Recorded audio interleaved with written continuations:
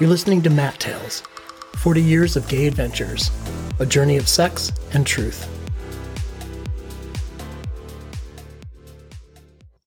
Window.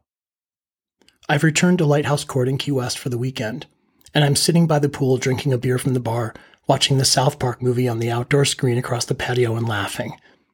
I've fallen for this place, with its sparkling white tree lights, its crowing roosters, and the sweet staff, who makes the many gay men who come here to sunbathe and fuck feel very welcome.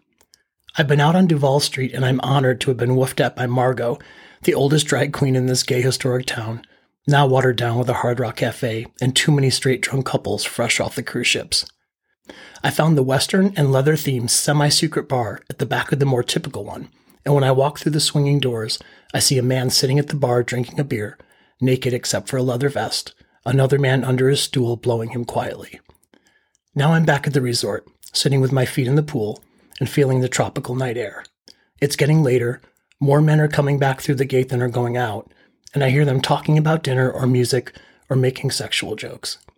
I stand up and walk down the path and past the other cottages to my room, carrying my sneakers. I take off my clothes, shower, and light 2 of the candles I have brought with me. The bed is along the window, and I open it and let the fresh air in. I lay there in the candlelight, and my cock gets hard as I relax and think about how my life has changed now that I'm out, how free I feel, and how sexy the boys were tonight. I hear some of them walk down the wooden deck past my room, and I see their shadows. I reach over and pull up the screen, leaving the window wide open. I kick the sheet off and lie back naked on the bed, lit by candles, and still rock hard. Footsteps slow. Someone leans in, and I can feel him inches away. He puts his hand through the window and touches my leg, running it up to my cock. He plays with me for a minute, then moves on as someone has come around the corner and scared him off. Soft voices. Then I feel them approach.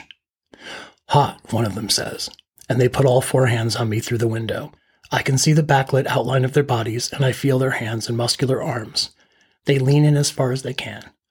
I sit up and reach for the closest one, pulling him towards me, and he silently agrees, coming through the window and onto my body. The other climbs through behind him. They are on me now, hands and mouths everywhere, as they strip off their clothes and throw them into the darkness of my room. One of them is inside me, fucking me, and the other is down between my legs, sucking my cock. There are more voices. There are more footsteps. The window stays open.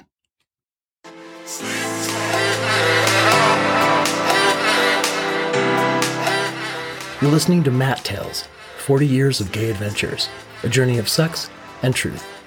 Come more than once for more stories. Go to matttales.com or DM me at mattalespod@gmail.com, and we'll talk about making a tale of our own.